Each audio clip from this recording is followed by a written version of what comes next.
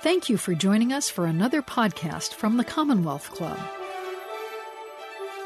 Hello, everyone, and welcome to today's virtual program at the Commonwealth Club of California. I'm Ellen Nakashima, a national security reporter with the Washington Post, and I'm excited to be moderating today's program. Today, I'm pleased to be joined by John Brennan, the former director of the Central Intelligence Agency and author of the new bestseller, Undaunted: My Fight Against America's Enemies at Home and Abroad. With a total of 29 years at the CIA and 4 at the White House, Mr. Brennan has spent the bulk of his career in public service. From an analyst on Near Eastern and South Asian issues to serving as Director George Tenet's Chief of Staff, to heading the National Counterterrorism Center, and ultimately to working directly with President Barack Obama as Homeland Security Advisor and then his CIA Director, John Brennan has rare breadth and depth of experience. His book, Undaunted, offers a rich personal perspective on the world of intelligence and national security and on Washington's chaotic political environment. We'll be discussing a lot in the next hour, and I want to ask your questions too. So if you're watching along with us, please put your questions in the text chat on YouTube, and we'll be getting to them later in the program. So thank you, John, for joining us. Let's start with your title, Undaunted. What's the significance behind it? What prompted you to write the memoir you said you never intended to write? Well, Ellen, first of all, thank you for moderating this event today, and I want to extend my appreciation to the Commonwealth Club for sponsoring it. Undaunted was my memoir, my first and so far only book that I wrote. And I decided to put down my experiences, my recollections about my 33 plus years in government as a way to lift the shroud a bit off of the intelligence and national security environment, which is filled with mystique to a lot of people, but also, and I think more importantly, to encourage young Americans to seriously consider a career in public service, whether it be in the intelligence community or the diplomatic corps or law enforcement. This is a great, wonderful country of ours, and I'd like to think that most Americans want to give back to this country and to do what they can to help ensure that we remain free and safe and prosperous and do what they can to protect their fellow citizens. So I'd like to think that the book will be read by young Americans and maybe it will entice them to pursue an application and a career in public service. The title, Undaunted, it's a combination of things. I reference in the memoir times when there were strong headwinds blowing toward me, that I tried to persevere. And I guess most recently, over the last 4 years, when I have been a bit outspoken, and despite the efforts of some to try to stifle my voice, I like to think I have remained undaunted. But also during the course of my national security career, there were times and setbacks and challenges that I faced. But I really believe strongly in the national security mission and the intelligence mission. And despite some of concerns I had about some of the things that maybe the United States was involved in or over the course of its history, as well as during my tenure, I remained undaunted in terms of being committed and dedicated to those missions. That spirit really does come through in your book and in what you say. But as you mentioned, you have been quite outspoken, fairly untraditional for a former senior intelligence community leader. You have called the current administration a kakistocracy, meaning government by the least competent, which has caused a surge in online searches for that term, I guess. You've called Trump a disgraced demagogue who belongs in the dustbin of history. Do you think, in a sense, speaking out so strongly at times might undermine the perception of the intelligence community as an apolitical, above-the-fray institution? Well, I know that a lot of people have criticized my outspokenness because they believe that, I guess once a CIA director, always a CIA director, but I have been a private citizen since January 20th of 2017. And for many years, I worked hard to protect the right of freedom of speech of American citizens. So maybe now I'm reaping the benefits of the investment that I made in that. And I don't enjoy speaking out so publicly and stridently and critically as I have of an incumbent in the Oval Office. I served 6 presidents, 3 Democrats and 3 Republicans. And while I didn't agree with all of their policies and had some vigorous disagreements with some of them about it, I respected and admired all of them. I felt that they all were trying to do their level best to advance the interests of the United States and not their own. It's different with Donald Trump. I sensed early on that he was going to not fulfill the obligations and responsibilities of the office of the presidency. His dishonesty, his deceit, his demagoguery, his lack of integrity, his pursuit of personal political agendas, as well as other personal agendas, whether it be financial or otherwise, I just felt was a real aberration and disgraceful, quite frankly. And so I felt this obligation to speak out as I have. And I'm not the only person to do that with a former national security background. Jim Clapper, Mike Hayden, some very respected former military officers as well, Admiral McRaven and others. So I think it's the abnormality of what we are experiencing these days that have led me and other people to adopt this rather public profile of criticism. And I'm not a partisan, but and it's really ironic too, because I think people now think that I'm this, anti-Trumper and this Democratic foil, the foil for the Democratic Party, whatever. When I was the director of CIA under President Obama, most of those in Congress who were calling for my firing or resignation were on the Democratic side of the aisle. So as I think I referenced in the memoir, I'm an equal opportunity offender. I tend to speak my mind and speak as forthrightly as I can. And maybe I'm not as politically sensitive or attuned as maybe some people would like me to be. But if I irritate some because of my outspokenness, well, so be it. So it's a little refreshing, and it maybe actually, so you're saying in an ideal world, you wouldn't have to speak out. So well, right, because I'm now retired for nearly 4 years. So this is my second retirement. I guess I failed at my first retirement, but I was retired for 3 years after my first 25 years at CIA, and I didn't speak out critically at that time against the president. In fact, I had drafted. I mentioned in the memoir an anecdote that I drafted an op-ed where I was going to take issue with President George W. Bush's Saturday morning address, where I thought he was unfairly making a connection between Saddam Hussein in Iraq and al-Qaeda. And I drafted up an op-ed, and I was prepared to send it into one of the newspapers for publication. But then I realized it was the week before the election. This was the 2006 midterm elections. And I didn't want to be perceived in any way as trying to influence public perceptions of the party or the vote or whatever. So I never submitted that draft. So I really wish I hadn't had the need to speak out. But again, I guess there's something inside of me. Maybe it's part Jersey, maybe it's part Irish. But there are times in my career in the past where I really felt badly for not speaking up and out. And I try not to have any sins of omission on my record now. Okay. Well, let's talk a little bit about your background and your experiences. As a good Irish Catholic boy growing up in New Jersey, you thought you wanted to be a priest, maybe indeed the first American pope. And why not, right?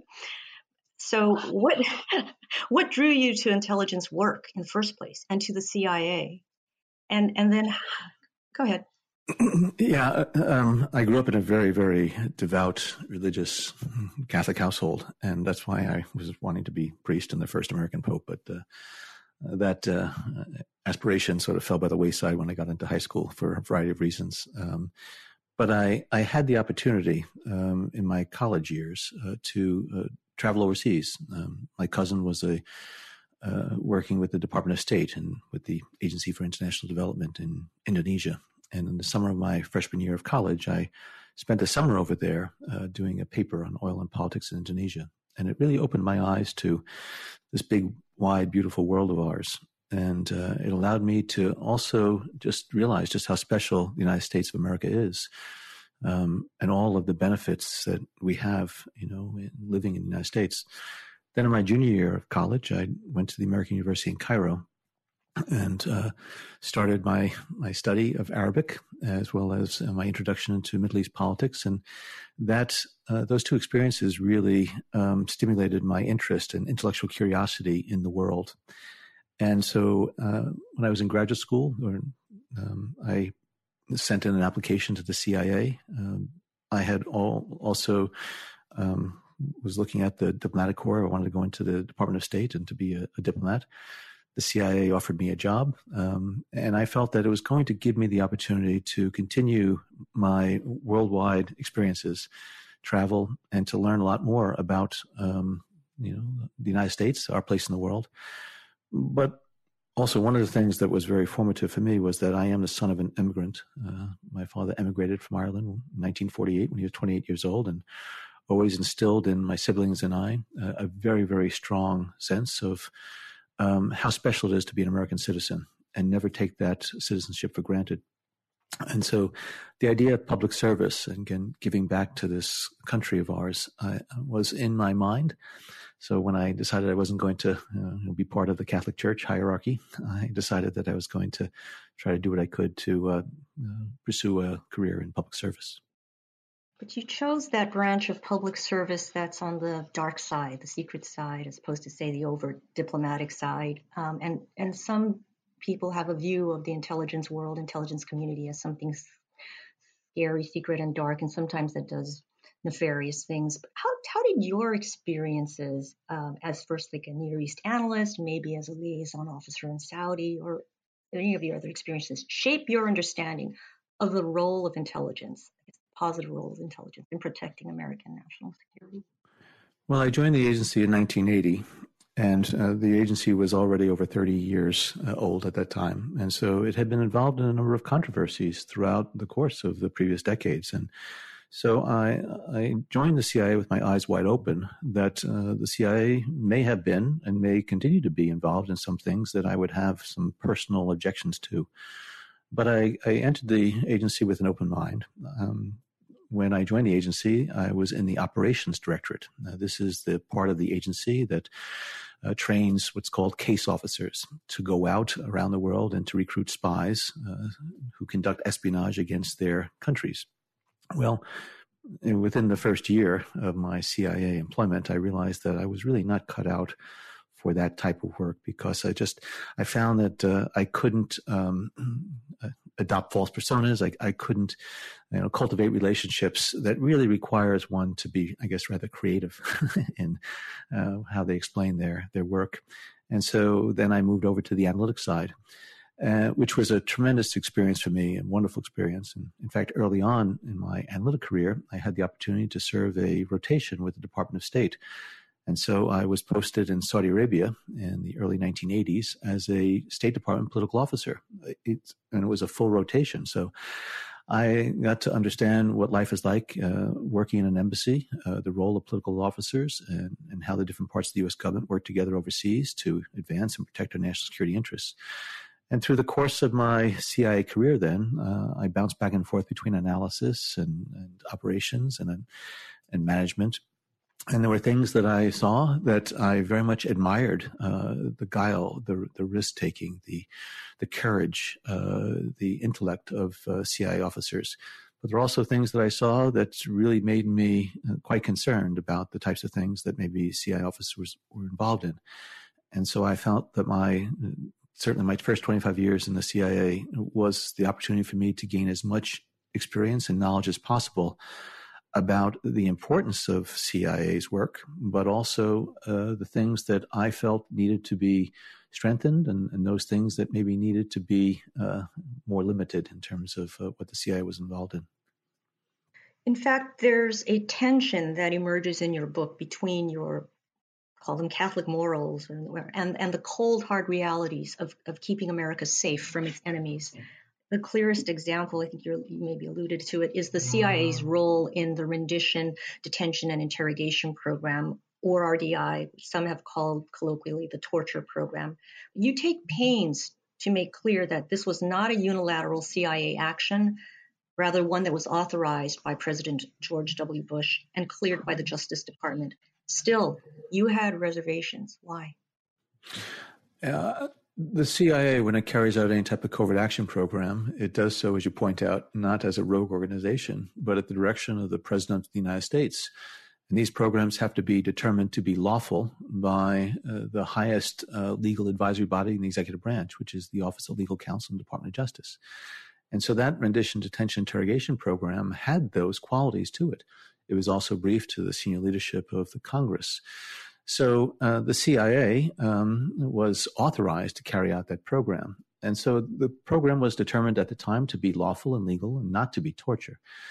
But I think making sure that a program is lawful is the minimum standard that's required. But also I think it's important and incumbent upon CIA officers, up to and include the leadership of the CIA, to ensure that what the CIA is doing is not just lawful, but also is ethical, is principled, is moral, and is consistent with the values of the United States of America. Now, those qualities in terms of ethics and principles and values and morals are subjective. And so different people can have different perspectives about whether or not something is moral or something is an American value. And so I felt, and I was not in the chain of command at the time, I did not have any oversight, responsibility, or even detailed knowledge of the covert action program. But I was a very senior officer at CIA. And I felt that when I learned about some of the details of what was being done, including the very graphic details of waterboarding, I felt great revulsion. And I felt that that's something that the CIA, nor any American organization, should be doing. I expressed my concerns to several people, but I didn't bang my fist on the table. I didn't, engage in a campaign to try to get it stopped. Because again, when I think about the CIA's role and the fact that it is legally bound to carry out, the duly authorized directives and orders, I had to grapple with this dilemma that I was part of an organization that was engaged in this type of activity. But I decided that I was not going to, really cause, problems. And so I put my head down and I did my work, because the agency was involved in so many important activities at the time to prevent a recurrence of that horrific 9/11 attack, as well as so many other things. And my job was to ensure that the CIA programs and offices had sufficient budget and personnel and logistic support and other types of things that they needed. So I guess I just rationalized in my own mind that I could continue at the CIA, which I wanted to do. I never considered retiring or resigning. I did feel that the overall CIA mission was critically important to the national security interests of the United States. It's an amazing level of introspection there. But you wrote that your failure to clearly voice your concerns to Director Tenet was your most egregious sin of omission. Do you think it would have made a difference if you had voiced your concerns more clearly? I don't know.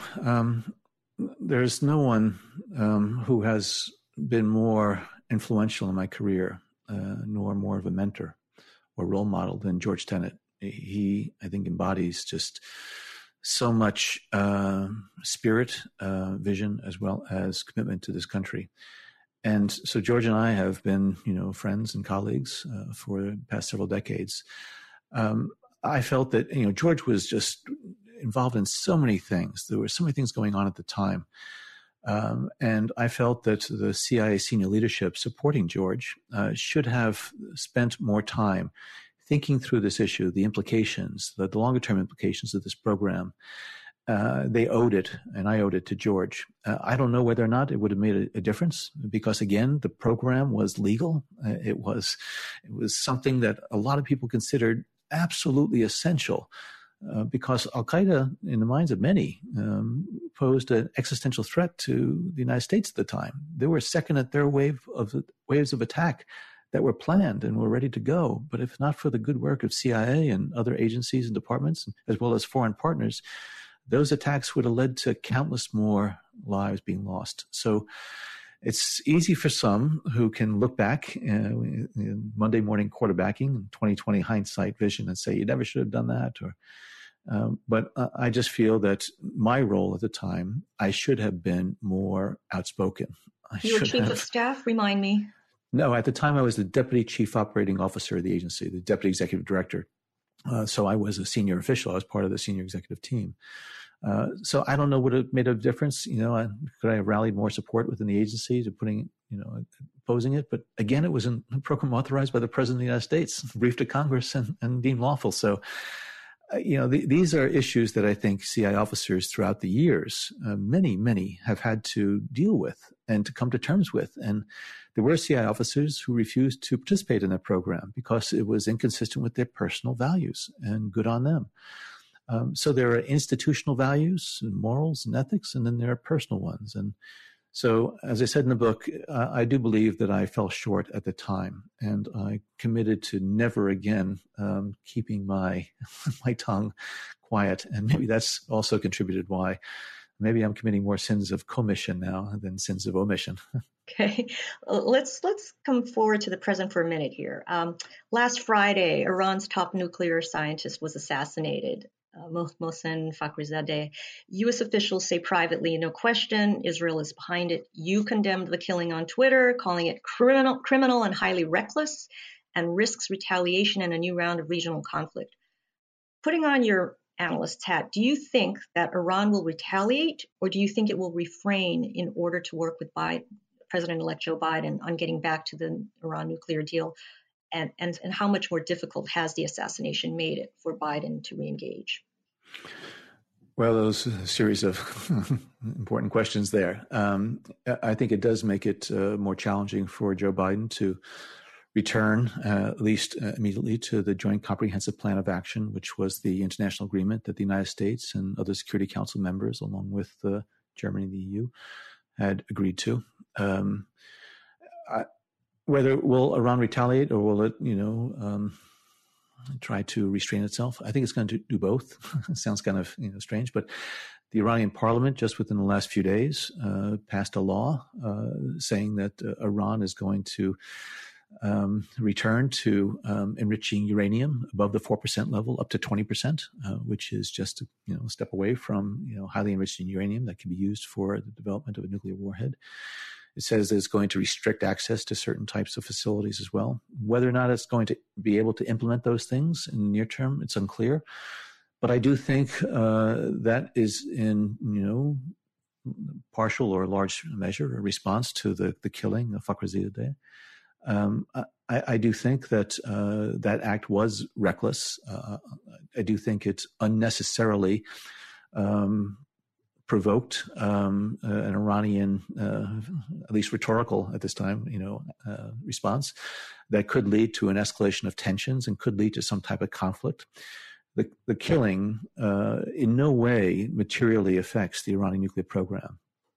Fakhrizadeh was the father of the nuclear weapons program that never, was able to come to fruition. So was it designed to, in fact, try to prevent a return to that nuclear arms agreement? It very well might have been the principal motivation, rather than trying to set back the Iranian program itself. So it's very unfortunate. Again, I don't know who carried out or who authorized the killing, but it certainly bears the hallmarks of a killing that has been attributed in the past to Israel. And if indeed it was Israel, how likely is it that Israel would have carried off such an act without alerting the United States or getting some sign of approval from the United States, in your view? Well, it's clear that the relationship between the Netanyahu administration and the Trump administration is very, very close. And I don't know whether or not those details would have been shared. Those plans would not have been shared during the Obama administration. There are press reports that there were Iranian scientists killed during the Obama administration. If those reports are true, you can be assured that the Obama administration, including myself, would have registered our deep objections to the Israelis immediately. Whether or not they discussed it with the United States, It is kind of curious and coincidental that a few days prior to that killing, that there was this meeting between Secretary Pompeo, Bibi Netanyahu, and Crown Prince Mohammed bin Salman of Saudi Arabia in Saudi Arabia. I don't think that Netanyahu would have shared details of a specific act like that, but he might have said, stay tuned.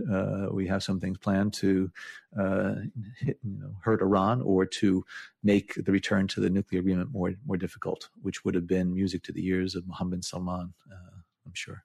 Mm-hmm, mm-hmm. So President Trump's attacks on the intelligence community have, among other things, lowered morale in the agencies. How big a job will President-elect Biden and his new DNI, Avril Haines, a former deputy of yours, if she is confirmed, how big a job will they have in repairing the damage done internally and the damage to the relationship between the White House and the community? Well, I know that there is deep disappointment inside of CIA that Donald Trump has denigrated and disparaged the professionals in the intelligence community as well as their work. And greater disappointment that he is not using the intelligence to keep America safe. That said, I have tremendous respect and admiration for CIA officers who continue to do their job to the best of their ability, despite the challenges, despite the criticisms that they have faced. And the CIA officers over the years, and CIA has been a target of criticism from all quarters. And so it's not as though it's that unusual. It's unusual that a sitting president of the United States of America would do something like that. So that's what's, I think, very dismaying, disappointing to so many. But I think morale among CIA officers remains strong even in these difficult times because they know the importance of their work. They know what they do is critically important to our national security. I am concerned, though, that the morale of family members, the ones who have to support their loved ones who deploy overseas quickly or spend long, long days and nights in the office, or as well as young Americans who may have been interested in pursuing a career at CIA and decided because of the disparaging remarks of the commander-in-chief about intelligence that they said, well, why should I do that? The work is not appreciated or recognized or useful. So I do believe that the Biden administration is going to send strong signals, both inside of the intelligence community and more broadly, that intelligence is critically important to this country's national security. And the intelligence professionals deserve our praise, our admiration, and our appreciation. So it's going to be, I think, a new day for them.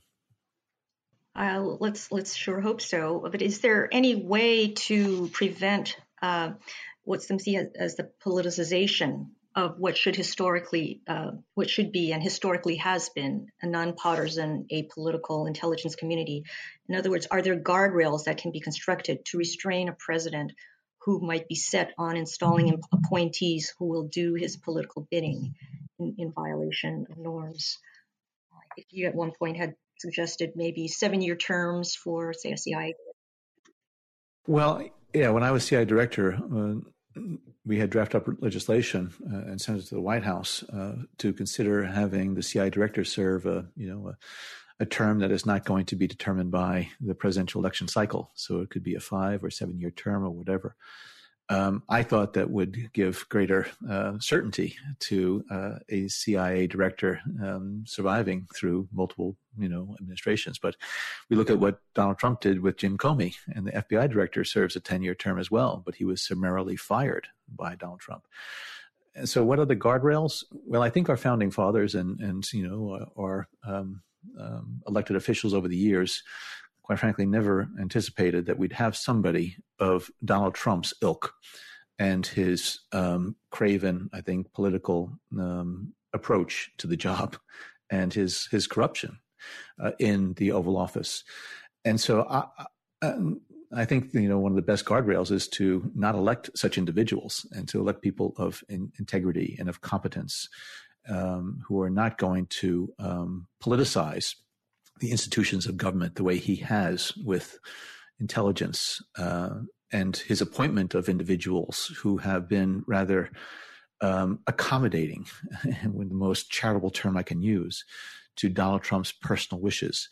So when he appoints people like Rich Grenell as the acting director of national intelligence and John Ratcliffe, the director of national intelligence now, and then the Senate confirms these individuals in these positions, I think if people want to try to politicize institutions of government, they can find a way to do that. And unfortunately, I think it comes down to leadership and those individuals who take seriously their oath of office when they swear that oath of allegiance to fulfill the responsibilities and duties that they are going to assume. That's what is the greatest, I think, assurance that we're going to have people of integrity. I'm very glad that people like Chris Wray are standing firm. And Chris Krebs, who was the head of the cybersecurity agency, stood firm and again was fired. So the fact that there are so many enablers of Donald Trump in the executive branch as well as in the Congress really has unfortunately been a most imperfect storm.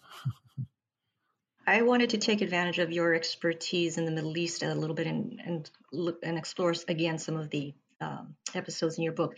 So the Arab Spring began a decade ago when a Tunisian street vendor set himself on fire to protest corruption, and it spread across the Middle East. And many in the White House thought that democracy was going to take hold in the region. You cautioned your colleagues that these rebellions could lead to authoritarian crackdowns or a power vacuum exploited by terrorists. And you were right. What was the single largest mistake, do you think, made by the Obama administration in handling the Arab Spring as it spread across the region? Well, the Arab Spring, which was manifest in a number of countries throughout the Middle East, they each had their own set of conditions, circumstances, and phenomena that I think shaped the course of the developments. And there weren't a lot of good options for the Obama administration at that time. When I think about what was happening in Egypt and the throngs of people who had gathered in the streets and calling for Mubarak's ouster, and Mubarak's continuation in the presidency was untenable. And so I think the Obama administration rightly tried to facilitate that transition from Mubarak to something else. But so many of these Arab states lack the political institutions, the government institutions that are necessary in order to move along this path of democratization. And they were just, I think, ripe for exploitation by those individuals who wanted to take advantage of, the opportunities that presented themselves, not to advance democracy, but to advance their own personal or political interests. So, were there mistakes? Yes, from the standpoint of, I think we should have been, a bit more patient, a bit more understanding of the underlying complexities in these societies and cultures and politics. And elections in and of themselves do not make a democratic system. And I think there was an overwhelming focus and emphasis on carrying out elections without thinking through what is really needed in the aftermath of an election and even before an election in order to try to maximize the potential for incremental democratic progress to be made. And so, again, democracy is a journey. It's a process. It's not a light switch that you turn on and off with an election. And I think there needed to be, a greater understanding and appreciation of that, which required a lot more attention and investment, I think, in those other elements of the democratization process. You've done 2 tours in Saudi Arabia and know the kingdom well. You were close to Mohammed bin Nayef, who was the interior minister and then crown prince until he was displaced by Mohammed bin Salman, the son of King Salman. President-elect Joe Biden has criticized the kingdom for its human rights abuses, the humanitarian cost of its war in Yemen, and said he would treat the Saudis like, quote, the pariah they are. How far can the Biden administration go in pressing the kingdom to change its ways without risking American national interests, do you think? Well, I think just like countries such as Iran or China or Russia, Saudi Arabia is not a monolith. There are important people, very influential people, but then there are dynamics within the government and within the country that I think we have to be mindful of. I believe it's important for the United States and Saudi Arabia to have a very good, close, and working relationship for a variety of reasons.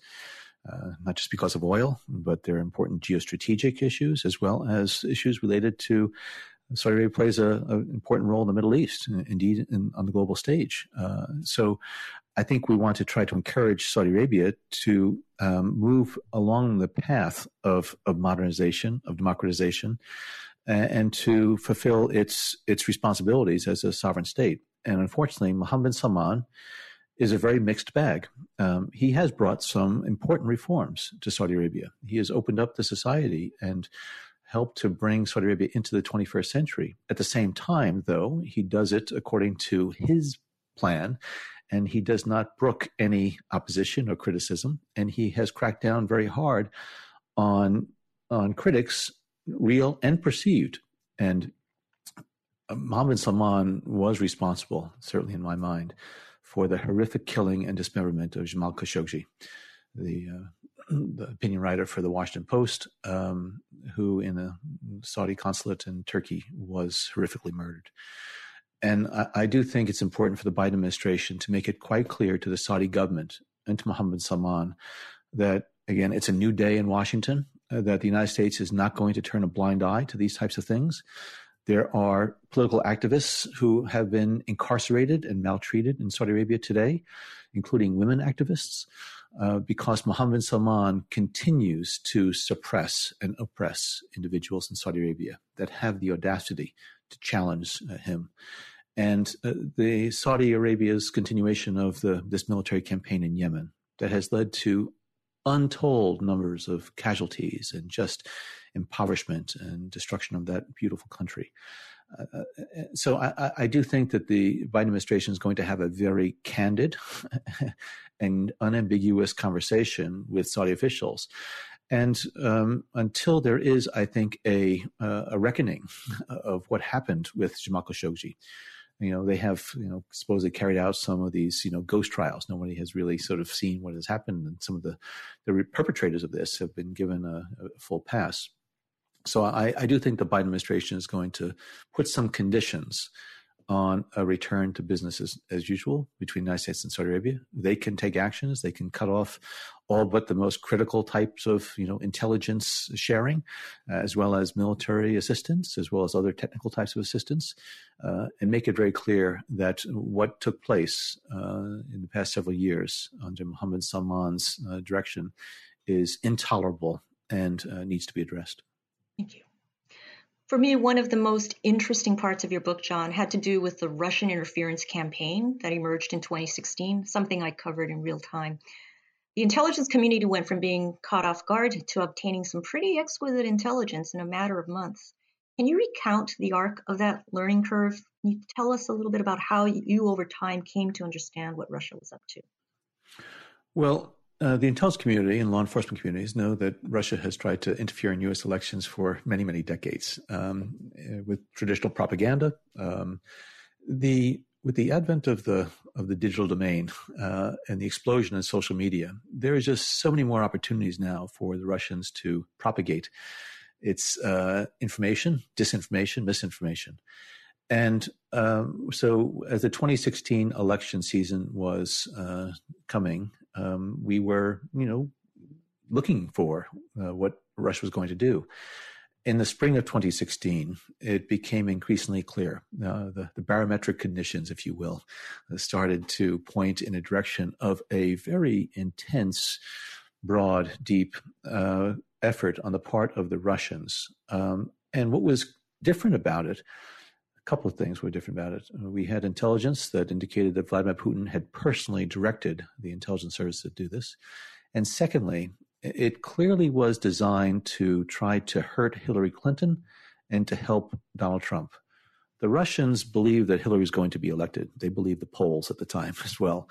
And they were trying to basically bloody her so that she would become president in a damaged fashion, so that the next president of the United States would be weaker on the world stage. But when Donald Trump then started to go through the Republican primaries in scorched earth fashion and became the Republican candidate, they saw that, he actually had a chance to become president. And so it was a clear effort on the part of the Russians to try to help his election.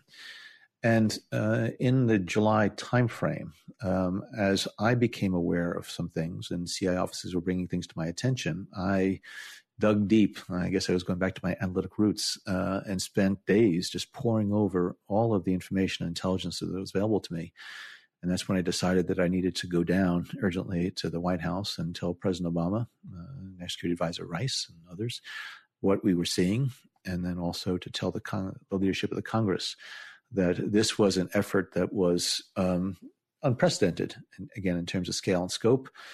They were hacking into computers. They were releasing emails in a design to be damaging.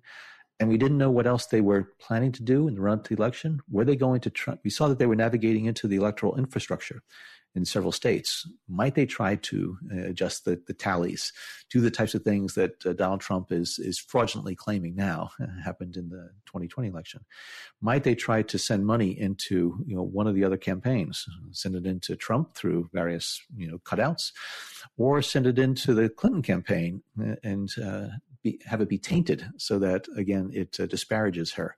So there were a lot of things that we had seen the Russians do over time in other elections, particularly in Europe, that we thought that they might do in the United States. So it came as a bit of a quickly brewing storm, even though we knew that it was going to rain in terms of Russian propaganda. We just didn't expect the intensity and scope of it.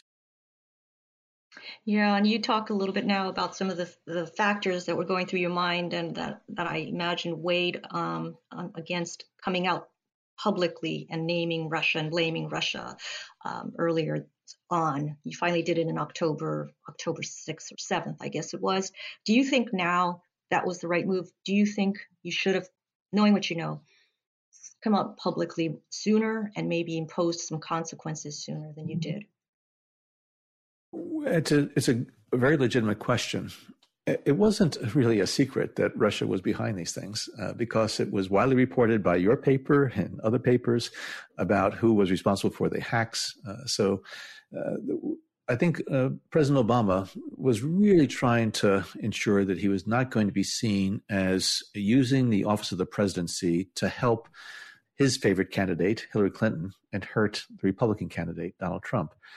And so I think there was a reluctance to be more forceful. And there were efforts to try to get a bipartisan statement from the Congress, from the Senate.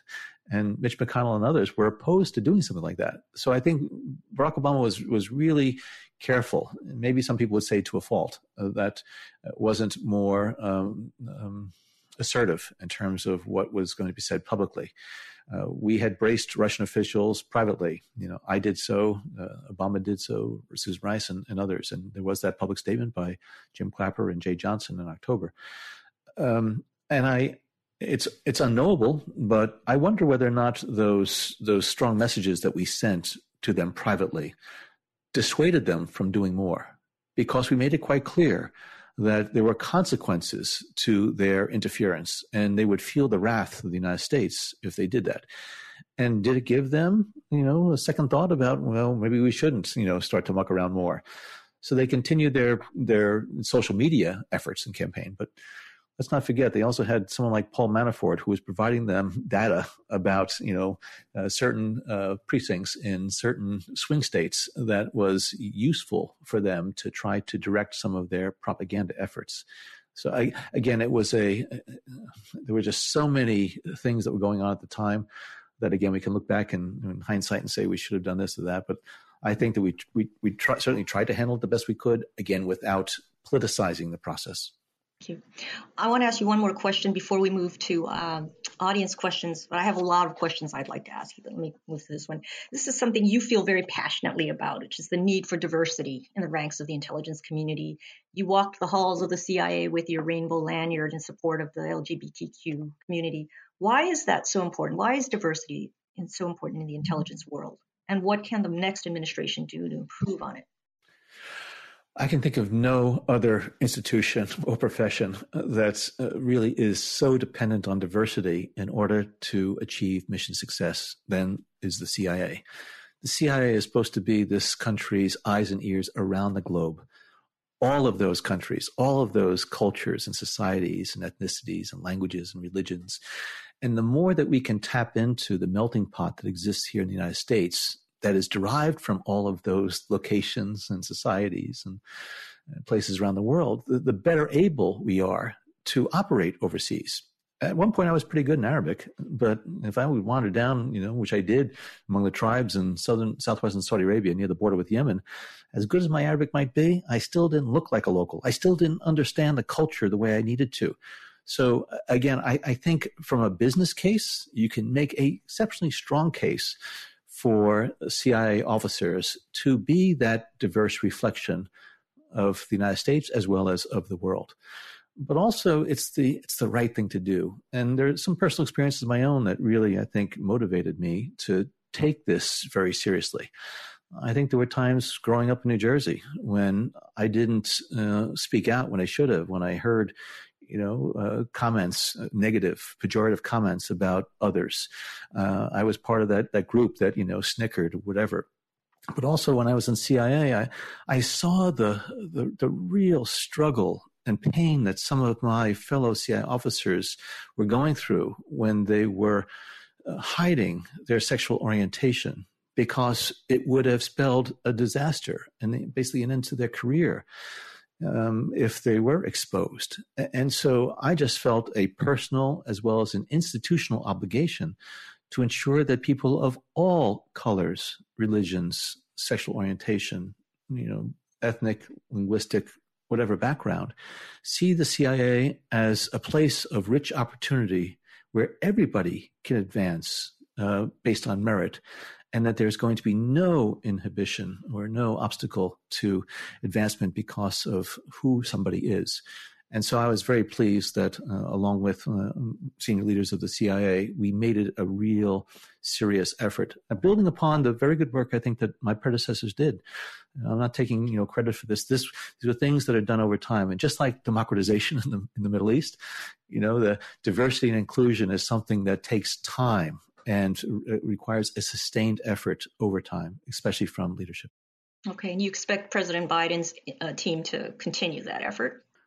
Well, yes. Well, first of all, if you look at the composition of it, it is a reflection of the diversity. And I know, like my former deputy at CIA, Avril Haines, who's been nominated to be the Director of National Intelligence, she is a very, very strong advocate of diversity and inclusion, and others with whom I've worked previously and who are part of the Biden team feel very strongly about it. So it's not going to be lip service. They're going to walk the talk, and I think you're going to see some real positive movement on this front. In fact, one of the questions we're getting from the audience is, what do you think about President-elect Biden's intelligence team, and what's one piece of advice you'd give them for the journey ahead? I think a lot. The only person who has been basically nominated at this point is Avril Haines. And I can't say enough good things about her intellect, about her commitment, her work ethic, all of it. Joe Biden is somebody who understands intelligence and respects it and values it, depends on it. And so I know that it's going to have, a very, very important place in the Biden administration. The challenges that they face, I think, are going to be many as the Biden administration tries to implement its policy vision across the world to ensure that they're able to provide the policymakers, Tony Blinken as Secretary of State, Jake Sullivan as the National Security Advisor, provide the insights, the analysis, the intelligence that they need in order to make wise decisions about how we're going to reassert the U.S. leadership role on the world stage, what we can do to ensure that if we're repairing the relationship in some way with Iran on the on the nuclear arms deal, that we're not going to be blindsided by some of these Iranian radicals and extremists who are determined to do what they can to cause instability in the region. So the challenge in the intelligence community leadership is that there are so many things that the United States is involved in around the world, from terrorism to proliferation to big power relationships. They have to deal with all these things simultaneously, and they have to allocate resources so that they're going to be able to give the appropriate attention to all of these different areas. Yes, but in fact, in reality, they can't give exact equal amounts to each relationship or threat at the same time. You've mentioned great power, competition. There's also climate change and the continuing pandemic. How do you rack and stack the threats and the foreign policy challenges that President-elect Biden is inheriting, and specifically, how different will his approach be, do you think, from that of President Trump versus China, on China and Russia? A couple of points. One is that at the beginning of each new administration, they go through a process called the National Intelligence Priorities Framework, which is to rack and stack all of the priorities from a policy perspective so that the intelligence community can use that framework so that it can allocate their resources, their capabilities accordingly. So I do think that the Biden administration is going to go through that. But Joe Biden, and I worked very closely with him for 8 years, he is a very practical, pragmatic, and centrist leader who looks at these issues in a non-ideological fashion. And so, for example, dealing with China, he recognizes that there are many dimensions to the U.S.-China relationship.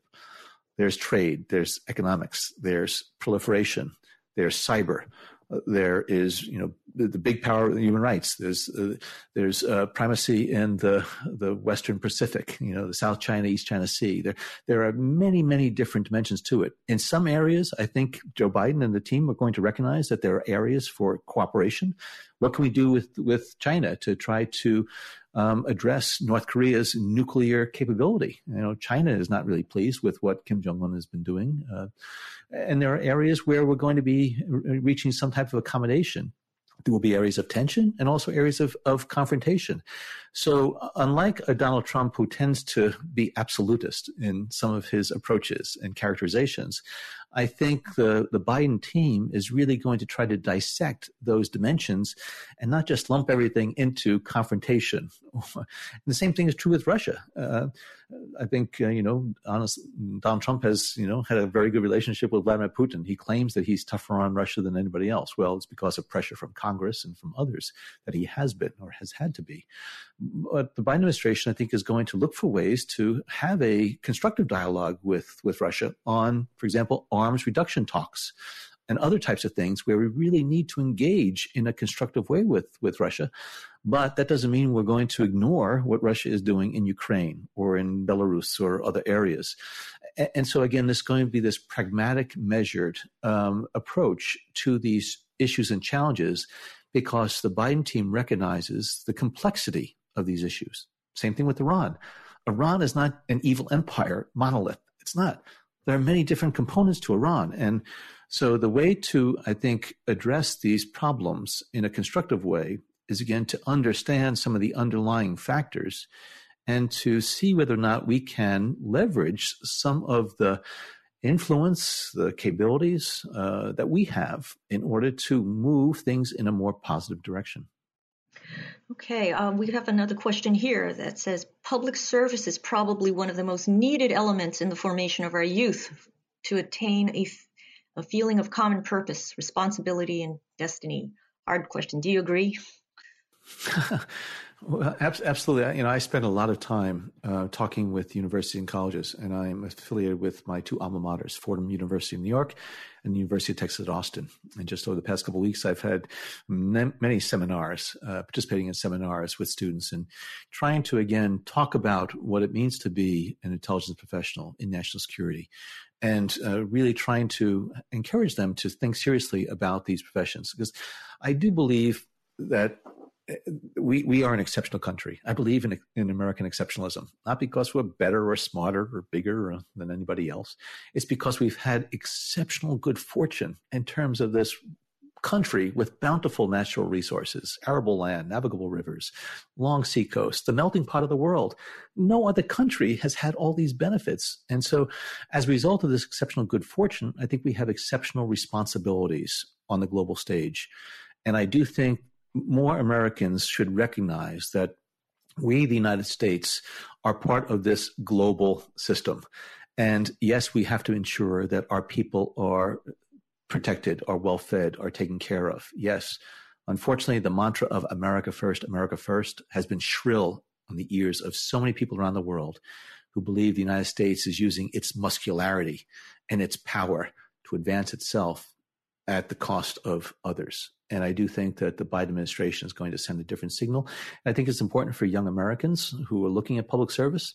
They should be thinking about how that they're going to spend some time in their life for the betterment of not just their fellow citizens, but for the betterment of humankind. Okay, thank you. I have a question that sort of meshes with one I wanted to ask you, so I'll ask it like this. Talking a little bit about emerging threats. The coronavirus pandemic and climate change are threats to national and global security. How must the intelligence community adapt to confront those threats, do you think? Yeah, pandemics, climate change, you mentioned before, and some of these other areas that are sort of non-traditional intelligence areas. These phenomena really fundamentally affect the world in terms of government's ability to grapple with these problems, address them. It has impact on the political, economic, and social fronts. As governments can be weakened as a result of pandemics, as well as with climate change, as the coastal seas rise and they reclaim coastal communities, and these populations have to move inland or across borders and increase migration flows.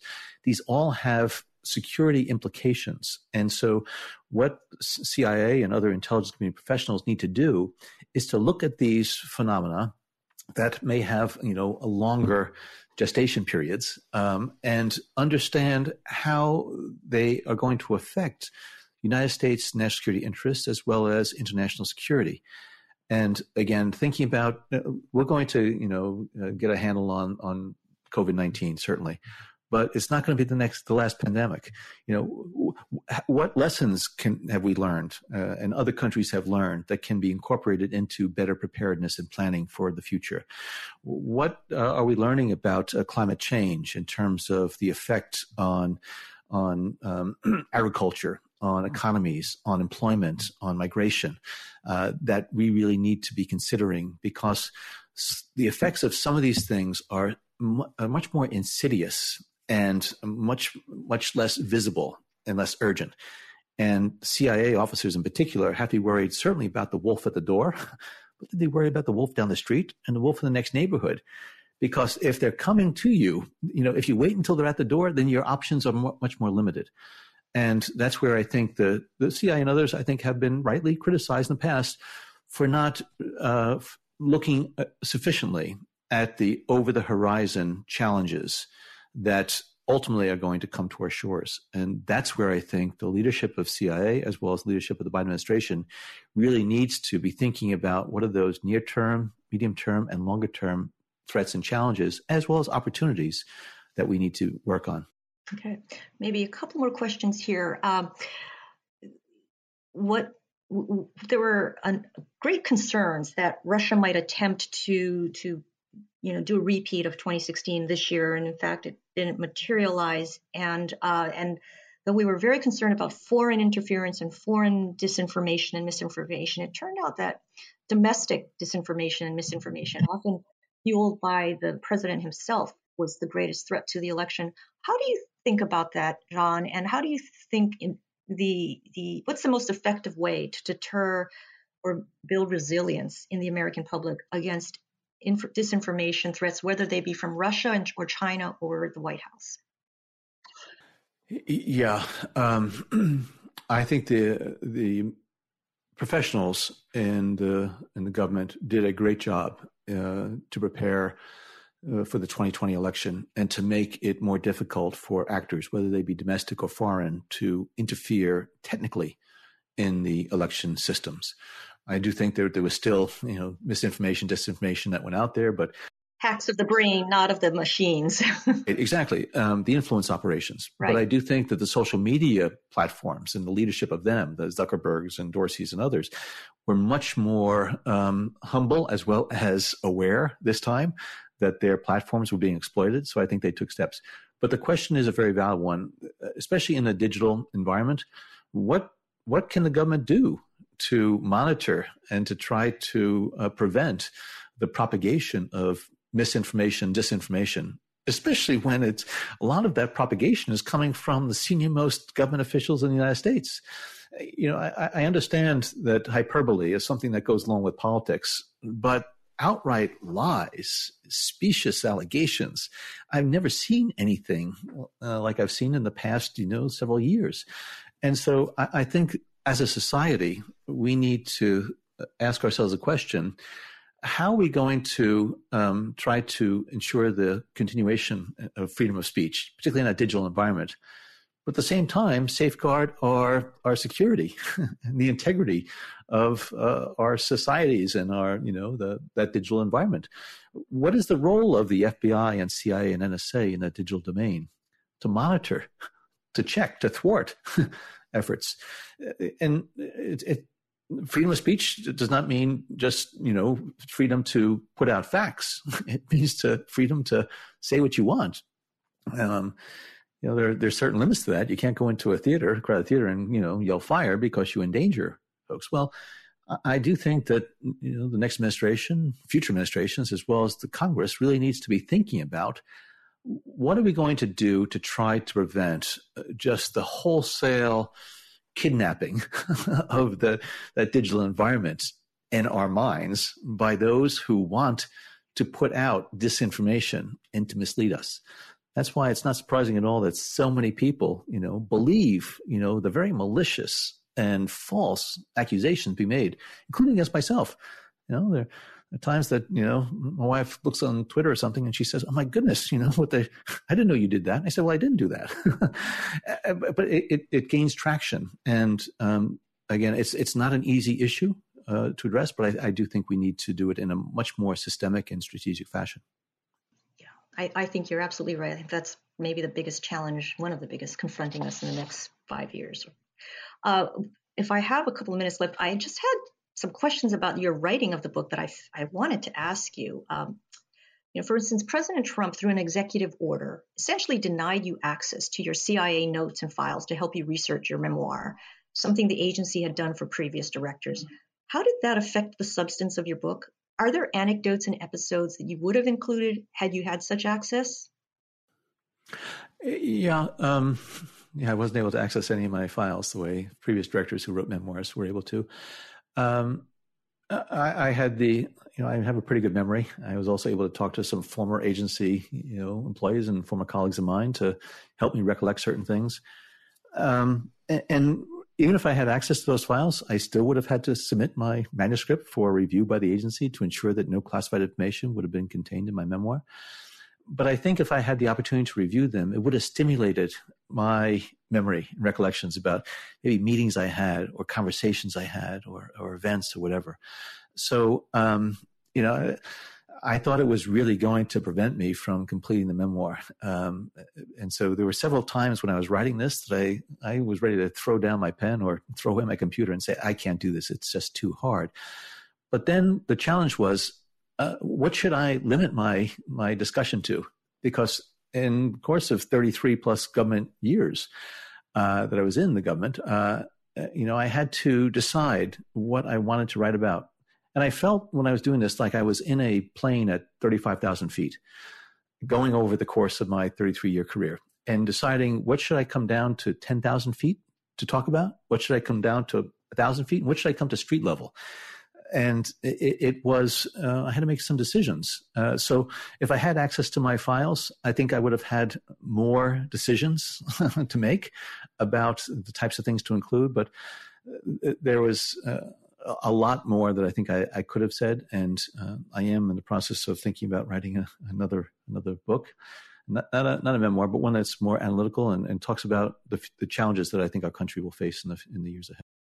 Yeah, you say you have a good memory. I mean, I think it's phenomenal. You remembered the exact date that you left to fly to Jakarta back when you were a freshman or sophomore in college, and then the flight number of your trip to Cairo the following I've kept year. a lot of records, personal records too. So I was able to go through some, things that I had, and I was able to pull out the plane tickets, the receipts from my plane travel in 1974 and 1975. So that was helpful that I had my own sort of stash of files. Talk about a pack rat. You've kept all of your plane tickets from 74? It's all unclassified. It's all my stuff. Oh my gosh. Wow. Well, I guess we are now, out of time, but I wanted to just give our thanks to you, John, for sharing with us today, and for writing this book, Undaunted, which I highly recommend to everyone out there, and to thank our audience with Commonwealth Club. If you'd like to watch more programs or support the Commonwealth Club's efforts in making virtual programming, please visit commonwealthclub.org/online. I'm Ellen Nakashima. Thank you. Thank you, John. Everyone stay safe. Thank you, Ellen, and thank you, everybody, for listening. And I just want one moment to say to everybody listening and all American citizens that the work that is done by the CIA professionals, as well as other professionals in the intelligence, law enforcement, diplomatic and military communities, these are your fellow citizens that are imperfect beings. They make mistakes, but they try every day to do what they can to keep this great country of ours safe and secure. And so I'm sure that throughout the course of your life, you might have met somebody who had worked for the CIA but couldn't acknowledge it, because so many of our CIA professionals work in the shadows and cannot acknowledge their organizational affiliation. But I think you should rest more assured at night that they are working on your behalf around the globe 24/7, 365 days a year. So again, thank you, Ellen. Thank you to the Commonwealth Club for this opportunity to talk a little bit about national security and intelligence. You've been listening to the Commonwealth Club of California. Hear thousands of our podcasts on Apple Podcasts, Google Play, and Stitcher. If you like what you've heard, please consider supporting our work and help us bring 500 programs a year to listeners like you. Go to commonwealthclub.org/donate. Think your way around the world with our travel programs to exciting domestic and international destinations. And when you're in the Bay Area, please join us live at our events. Thank you for listening and for your support.